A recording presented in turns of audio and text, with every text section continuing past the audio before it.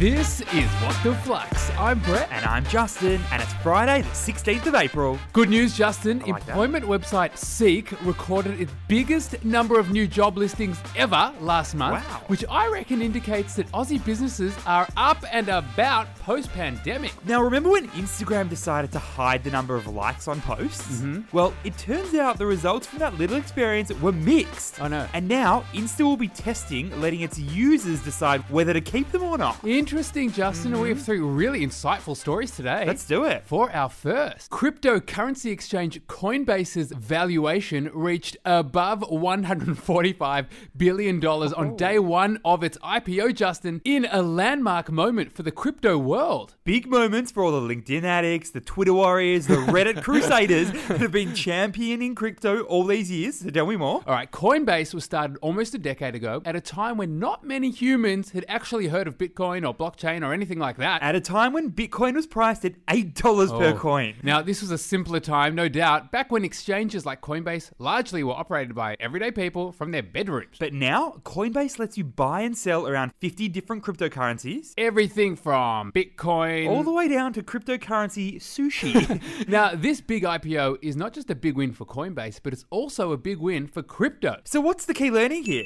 Coinbase's public listing is the equivalent of a coming out party for the cryptocurrency world. It's the first major cryptocurrency startup to go public on a US stock market. Now, as we know, Justin, cryptocurrency was once mocked as just being a tool for criminals, drug dealers, and those who love to take a punt on a new type of asset. But now, it's listed on the very share market where investors have doubted its place in the world. And it's now seeing the company being legitimized by huge fanfare and price rises. Brett, but we know that Coinbase's valuation is very closely tied to the fortune of Bitcoin. So if Bitcoin keeps booming, the moon is the limit.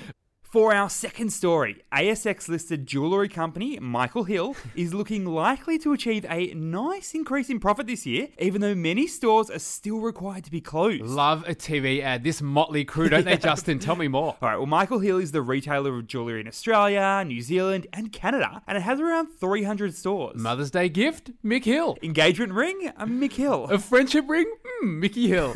Now, 2020 was not so sparkly for Michael Hill. All of its stores around the world experienced a very hefty drop in sales thanks to lockdowns. But 2021 is looking sparkly indeed. Sales at Michael Hill have increased by over 16% for stores that are open, that is, so far in 2021. Equaling, $436 million of revenue. But Justin, most excitingly, for me anyway, and Mick Hill, their profit margin has increased over the entire period. So what's the key learning here? Profit margin is one of the common ways to assess how profitable a company actually is. Talk me through it. Well, it basically represents what percentage of sales have turned into profits. It's a percentage figure that shows how many cents of profit the business has generated for each dollar of sale. For example, Justin, if Michael Hill said that it achieved a 20% profit margin during the last year, Yep. it would mean that Michael Hill had a net income of 20 cents for each dollar of sales made. So for Michael Hill, margins increased nicely last quarter by more than 2%. And that's because it reduced how much discounting it was doing and sold more high-end products. And while a 2% increase in margin sounds small, on $436 million, that is nearly 9 million buckaroonies. Woohoo. Good on you, Mick Hill.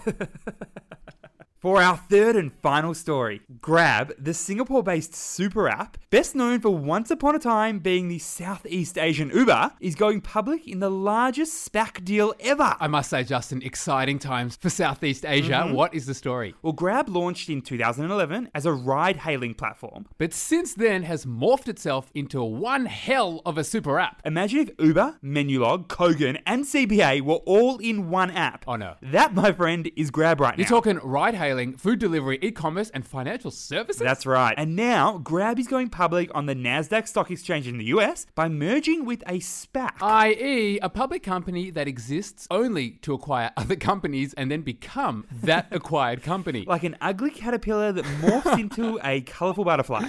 So what is the key learning here? The whole super app thing hasn't really gained much traction outside of Asia, but it is huge in both Southeast Asia and China. And apps like Grab are pretty common in these regions for a couple of reasons. Firstly, for the consumer, it makes a lot of sense. It is extremely convenient. No need to jump from app to app when you've got it all in the one place. The only problem is that's just one company that gets to keep an eye on pretty much everything you do. Hashtag data privacy concerns. Hashtag data security concerns. But given Grab's enormous valuation, clearly there is plenty of investor demand for these sorts of companies. Overall, the reason Grab works so well is because in Southeast Asia, consumers encounter slower mobile broadband speeds, which can discourage people from downloading multiple apps, not to mention running them all at the same time. Flux family, this week, do not forget to play Win the Week. All you need to do is deposit $25 into your existing savings account for your chance to win. 3 people are guaranteed to win $100 every single week. And one lucky winner could walk away with the $250,000. Wow, check it out, Flux fam. Download the app to play this week. Thanks for listening, and we'll see you on Monday.